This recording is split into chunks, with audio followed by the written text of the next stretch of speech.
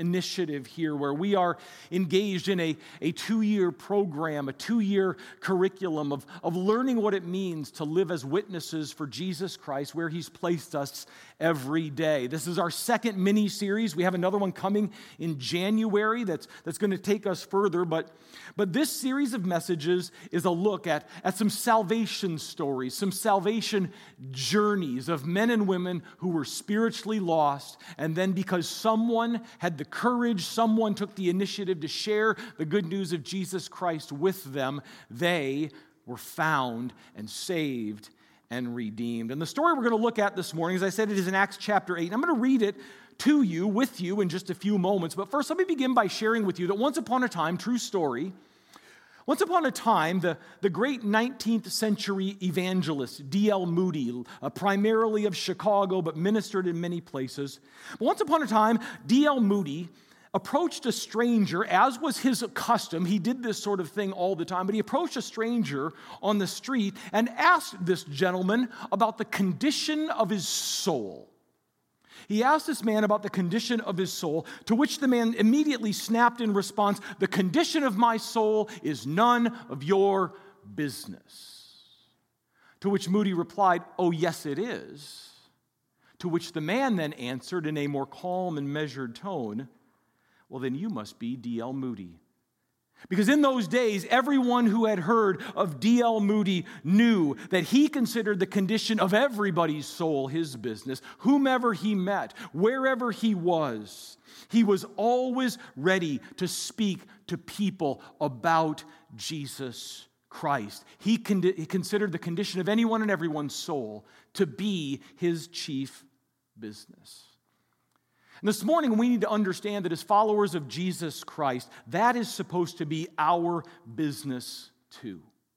However new we may be to the Christian faith, conversely, however long we may have already been in the Christian faith, there is something in the Bible called the Great Commission. It was given to us by Jesus himself in Matthew 28, and what it calls us to do, one way of expressing what it calls us to do, is to discern the spiritual condition of the people we meet as we interact with them, to discern where they are spiritually speaking, and with the Holy Spirit's guidance, with the Holy Spirit's help, take the opportunity, if God gives it to us, to help them take the next step. The next step in the journey towards saving faith, whether that is the first step, whether it's the final step, or more than likely one of the many, many steps that comes in between. Because again, and this is the premise of this entire mini-series of sermons, most people do not come to saving faith all at once. Most people are on a journey from spiritually lost to spiritually found. And what the Lord intends to do, God's master plan, is to use people like us and bring us into divinely orchestrated moments, to divinely orchestrated junctures between us and someone else along the way. And again, as we interact with them, as God gives us insight into their heart, do what we can to take another step. Now, so far in this series, we've looked at two faith journeys. The first one we looked at was the woman at the well in John chapter 4, where Jesus met with a woman and led her to saving faith. And then last Sunday, we were in Acts chapter 9. We looked at the story of Saul of Tarsus, later the Apostle Paul.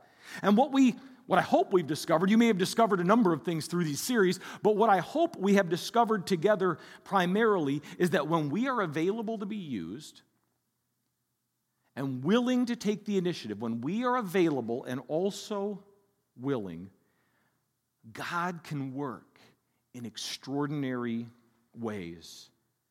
And this morning, we're going to look at another story, another bit of evidence of that reality by stepping into the journey of an Ethiopian bureaucrat, an Ethiopian envoy, a politically connected, powerful man who traveled to, here's the background of the story, we'll see this in a moment, who had traveled to and was now returning from Jerusalem when as he was traveling home, the Lord unexpectedly sent one of his servants, a man by the name of Philip, one of the early church's original deacons, sent Philip to him. And here's how their encounter went down. I'm going to begin reading this morning in Acts 8:26. I'm going to read through the end of the chapter in verse 40, and I encourage you to follow along where this is what the Word of God says.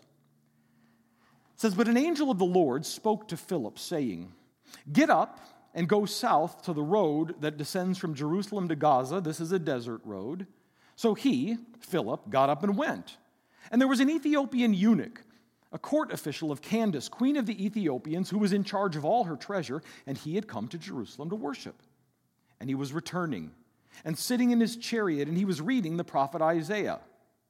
Then the Spirit said to Philip, "Go up and join this chariot." So Philip ran up and heard him reading Isaiah the prophet. In those days, the custom was to read aloud, even if you were by yourself. He heard him reading Isaiah the prophet, and he said, "Do you understand what you're reading?"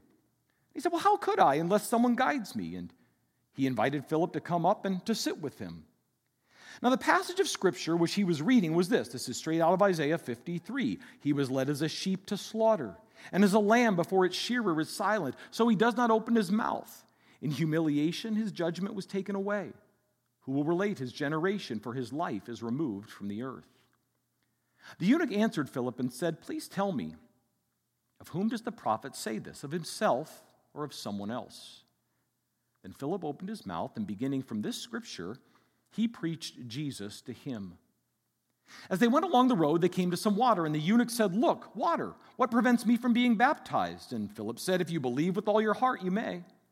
And he answered and said, "I believe that Jesus Christ is the Son of God." And he ordered the chariot to stop, and they both went down into the water, Philip as well as the eunuch, and he baptized him. And when they came up out of the water, the Spirit of the Lord snatched Philip away. And the eunuch no longer saw him, but went on his way rejoicing. But Philip found himself at Azotus. And as he passed through, he kept preaching the gospel to all the cities until he came to Caesarea.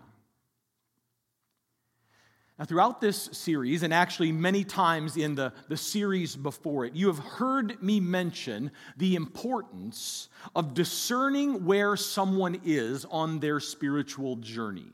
In order to help them take the next step, we've got to find a way to figure out where they are. But truth be told, we have not talked much at all about exactly how that's done. How do I discern where someone is? What can I do to figure out what's really going on in someone's heart? And so this morning, that's where we're going to get started. That's essentially where we're headed. And to do so, there are two primary emphases we're going to take a look at in this story. The first one is this. We're going to begin this morning by searching out, in this quest to understand how do I assess a person's spiritual condition, by looking, number one, at evidence of the eunuch's spiritual condition. First thing we want to look at this morning is some evidence of the eunuch's spiritual condition. And as I see it, there's at least three things worth taking note of, the first of which is this. That we can say with certainty, number one, that this was a man who was spiritually curious. First thing we can say is that he was, in fact, curious. And that's plain to see based on verse 27.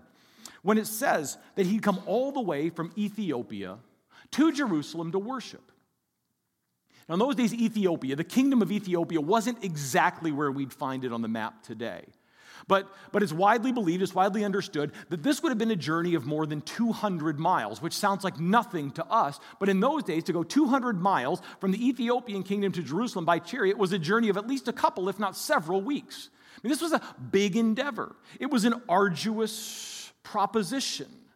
And from the text alone, it's hard to know exactly, as he's making this trip, where this man stood in relation to the Jewish faith. I even wondered as I looked at it, how did he even know about it at all? What in the world was it that would prompt him to go to Jerusalem in an effort to worship? We don't know the whys and the hows, the background story, but I think what we can be sure of is that something about it had captured his attention.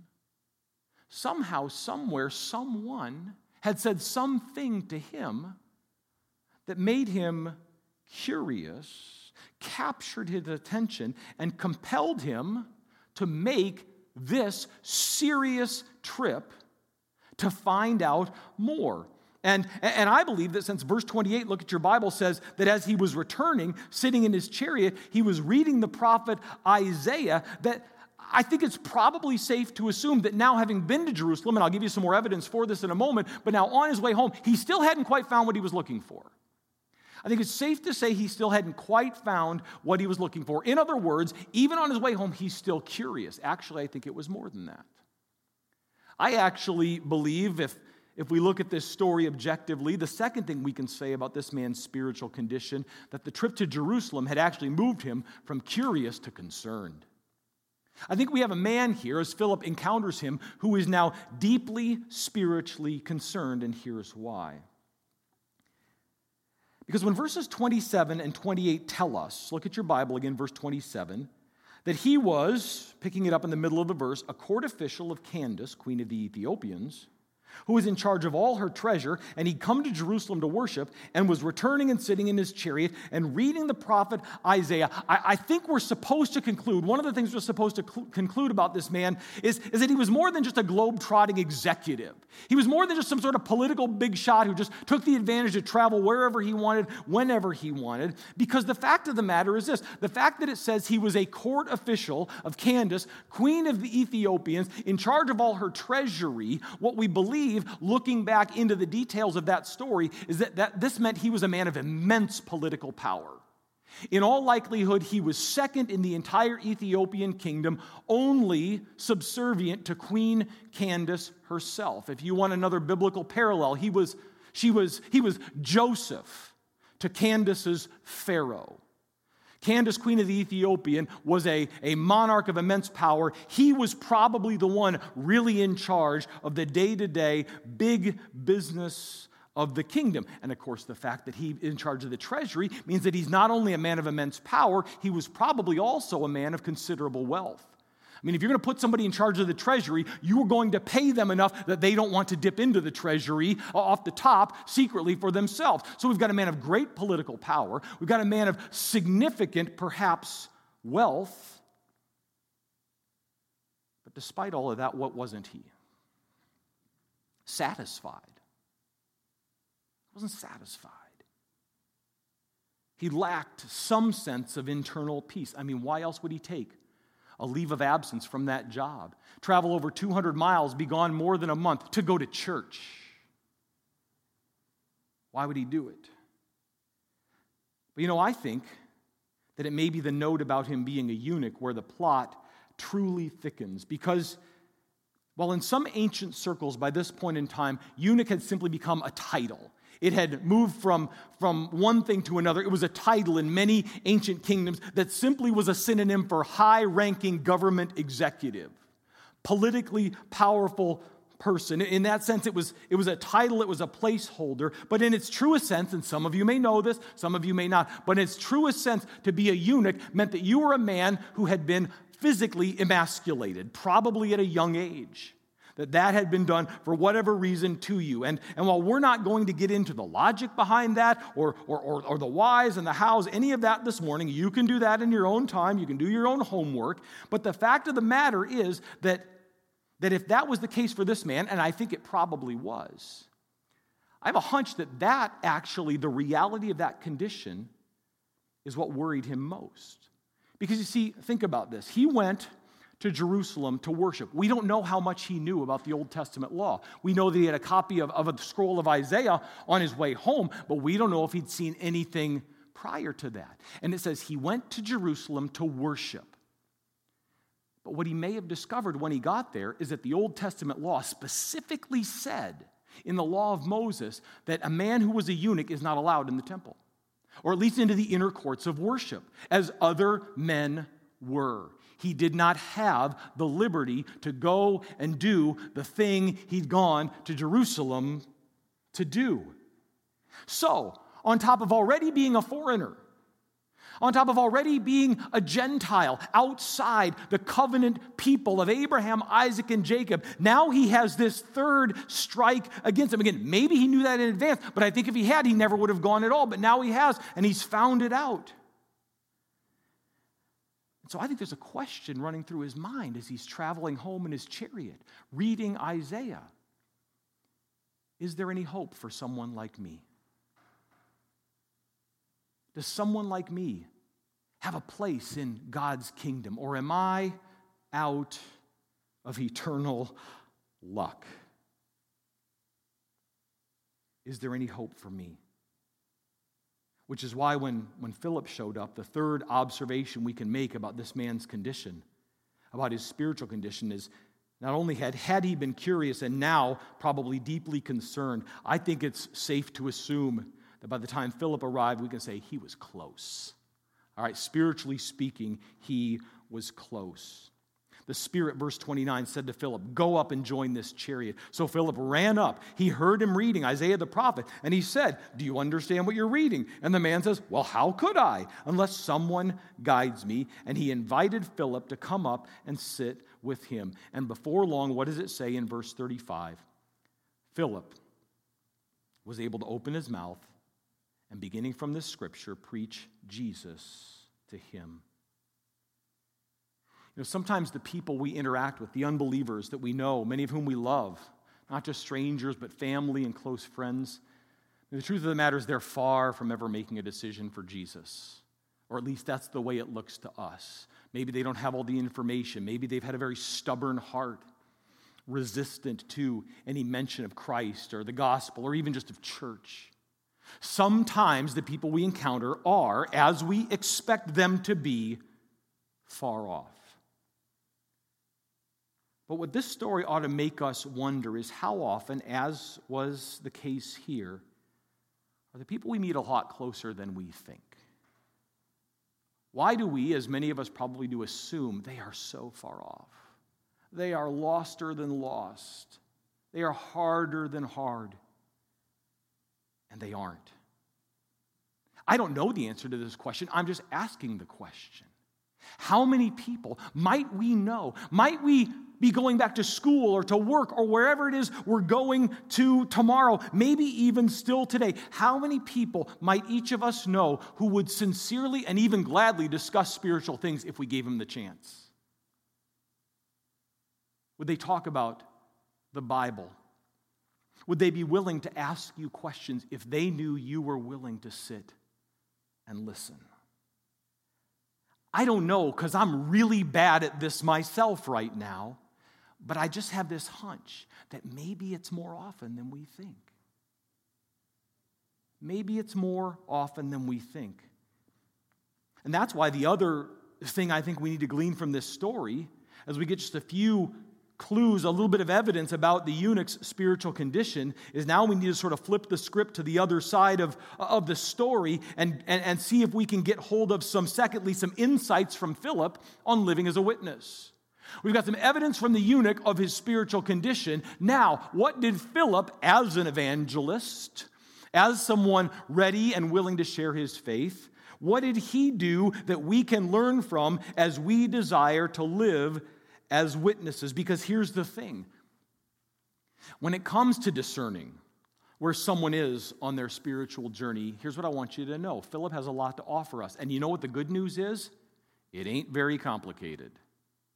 Most of what Philip has to show us is not all that hard. And again, I hope that's good news to you, because I think what I'm going to share with you ought to be good news. Because as I see it, Philip, in the same way there are 3 bits of evidence about the eunuch's spiritual condition, there are 3 insights Philip can offer. So there's probably more. I'm going to keep it to 3, the first of which is this. The first thing Philip did that enabled him to live as a witness, as an effective witness in this situation, is he, number 1, obeyed the Spirit. He obeyed the prompting of God's Spirit. Look at verse 26.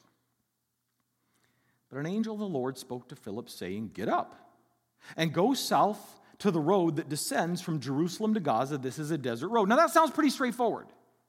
Sounds pretty simple, and of course when we read the Bible, we know that people are supposed to do what God tells them to do, and that when they don't do what God tells them to do, they always end up in trouble. So we would think, hey, this is a pretty straightforward deal, but not so fast. Because at this particular moment, if you go back and read the first half of Acts chapter 8, what you realize is that where Philip was at the moment, he was in Samaria, and ministry in Samaria was booming.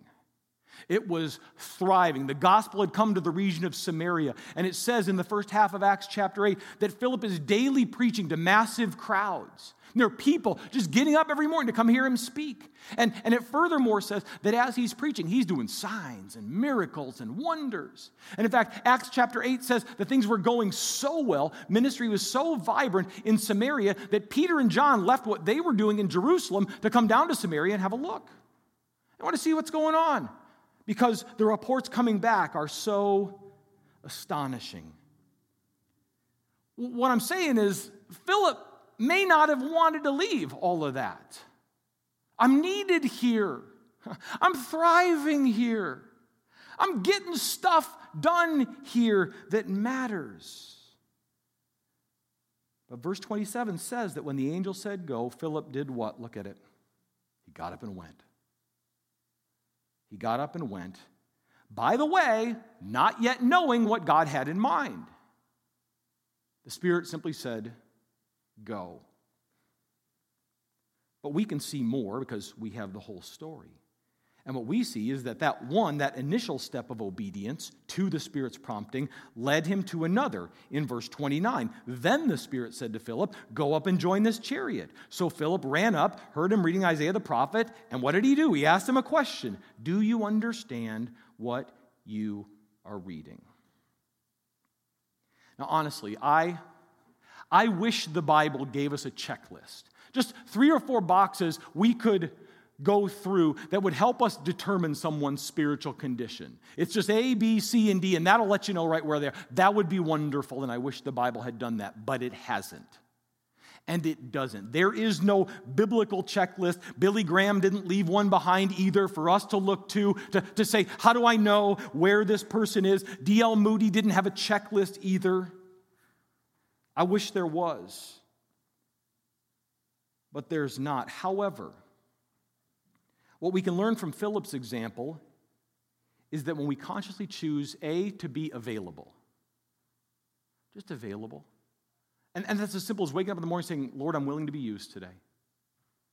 When we are available and we are be attentive, available and attentive and available.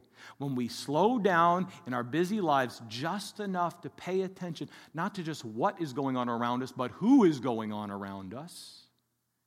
If we're available and attentive, I can't tell you how he does it. I just know the Spirit has ways of letting you know, of prompting you, of nudging you, of giving you a helpful shove to go ahead and ask a question. And then maybe another. And then another one after that. After all, the first step in meeting anyone where they are for any reason is what? Initiating a conversation. I've got to be willing to speak up and speak in.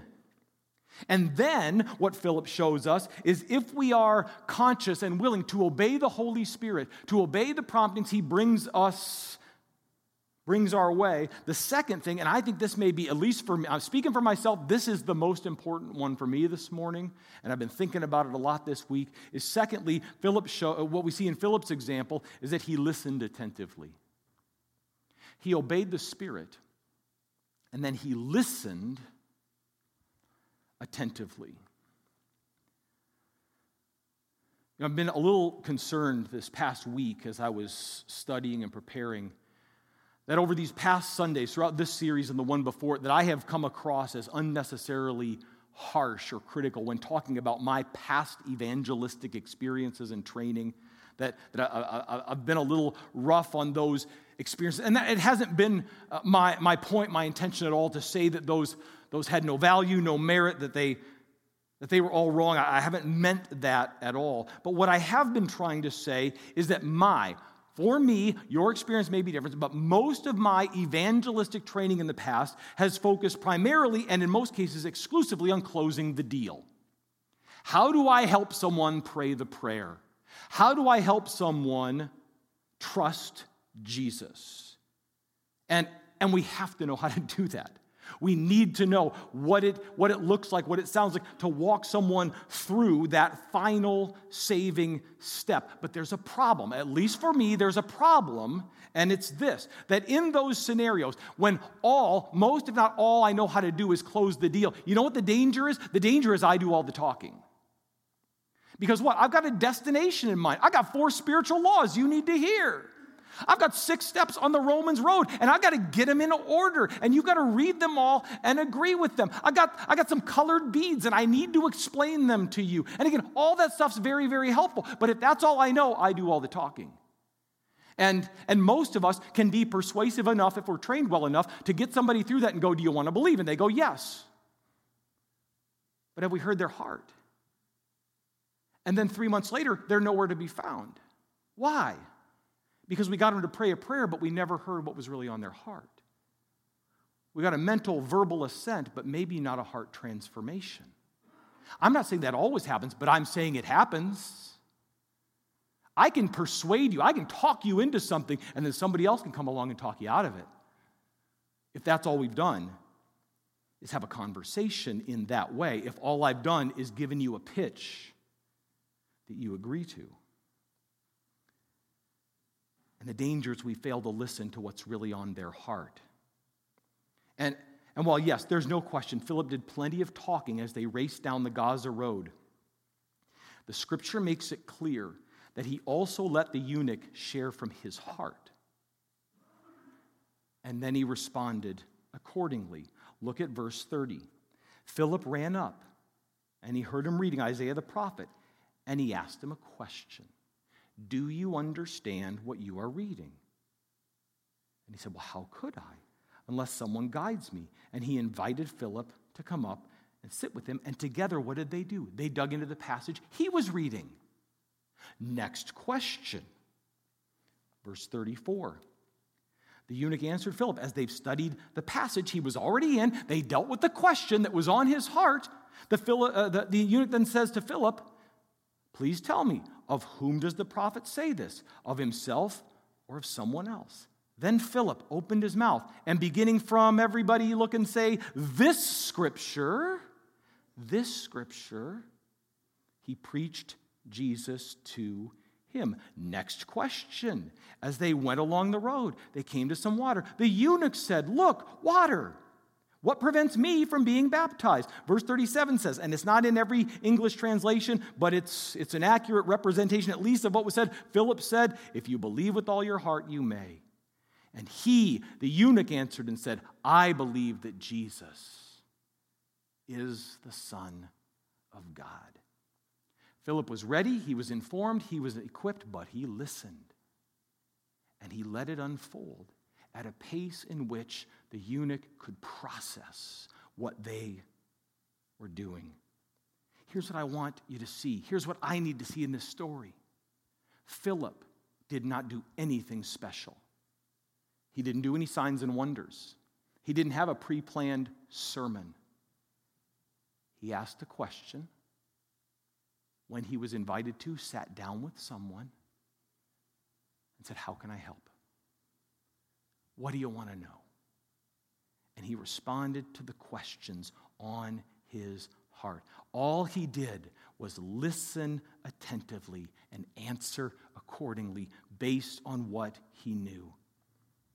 And that is why, by giving the Ethiopian eunuch space to do the math for himself, to process what he's hearing, that then created an opportunity. The third thing we need to see about Philip's example is that is when he pointed to Jesus. He obeyed the Spirit, he listened attentively, and he pointed to Jesus. Again, verse 35. Then Philip opened his mouth, and beginning from this scripture, he preached Jesus to him. And why wouldn't he? Because a couple years at most were all that had passed since a man named Jesus of Nazareth. I don't know, but Philip may well have locked eyes with him on occasion. The eunuch would have been in Ethiopia. He wouldn't have, but we're only a year or 2 or 3 maybe out from a real man named Jesus of Nazareth who went to the cross, who did exactly what it says in Isaiah in the passage this man was reading. That's what he did. He had been led as a lamb to the slaughter. Philip could say, there was a man named Jesus, and he didn't, when attacked and accused and mocked, he didn't lash back. He kept his mouth silent. And then he could have walked him through the rest of Isaiah 53 and said, yeah, now see what you're reading right here. This was Jesus. Jesus did that. Jesus did that. Jesus did that. He obeyed his Father's will. He bore all our sin upon himself. And if we will trust him and what he did on our behalf, we will be saved. And you know what? You can do that too. And so can I. We can obey the Spirit's promptings. We can listen attentively to people's questions. And when the Lord provides an opening, we don't have to know everything, but we can point them to Jesus. We can point them to Jesus. And who knows? Maybe the Spirit has already prepared them in that moment to take the final salvation step. You know, I really believe that the last thing Luke, the author of the book of Acts, would ever want us to do after reading this story is think, I could never do that. To look at these stories and say, I could never do that. I mean, I love Jesus, but talking about him with others, that's just not my thing. We know who those people are in the church, and we'll let them do it. I'll be a good example, right? And I'll let other people do the talking. I think that's the last thing Luke wants us to do when we read the book of Acts. To say, I love Jesus, but I can't talk about him. And you know what? On your own, you're exactly right. You can't. I can't help anybody spiritually on my own. Let me remind you of something this morning as we close. You are not on your own. You're not on your own. You are a son or a daughter of Almighty God. You are indwelt by the Holy Spirit of God. You have met the Savior, Jesus Christ. You can tell someone else what he did for you and how you came to know him. Because kind of like D.L. Moody, I bet there are some people in your life whose souls you're concerned about. We can do what Philip did here. We can obey, we can listen, and we can point them to Jesus. Because can I tell you a secret? This is a really important secret, and I saved it for the end so you would hear it and remember it. If God has led you, or this week God leads you into a divine appointment, into a Jesus-centric conversation, you know what that means? It means he's already been at work in that person's life. He's not just been preparing you for this moment, he's been preparing them for this moment. The Spirit's ahead of you, getting them ready. And you don't know how they're going to respond. Maybe they respond in faith. Maybe they respond in anger. But if God leads you to talk to them, he has been preparing them to talk with you. And that is why today's big idea is this, that whenever God prompts, he also provides. Whenever God prompts, he also provides. Somehow, he will find a way to work through people like me and you. Father, I thank you that you use people like us. There are certainly more effective ways that you could have, at least from our perspective, ensure that the gospel is preached to every nation, that people learn of Jesus. But Father, in your wisdom and really in your kindness, you chose us. Father, you know how inadequate we feel. You know that even despite ourselves, that the thought of living as a witness and sharing our faith, for some reason it frightens us, Father. But somebody somewhere once was willing to obey the Spirit's prompting, to listen to us attentively and point us to Jesus, and that's why we're saved. And Father, we are so thankful for each and every person who's done that for each and every one of us. Father, I pray, Lord, I pray from my heart, I need to take these sermons and these studies and make them a reality in my life, and a few others of us, I'm sure, do as well. Father, we need to do more than take notes and come back next Sunday. Father, we need to practice. Lord, I don't know what kind of divine appointments you're going to bring each of our ways this week. But help us to, at the very least, be available, be attentive, be obedient, and point to Christ. Father, make us good listeners so that we can hear where people genuinely are. And Father, assure us that if you prompt, you will provide. Father, take the things of truth that we've dug into this morning and seal them up in our hearts. Let all the rest slip away so that we go home and into the week looking to Jesus only, in whose name we pray. Amen.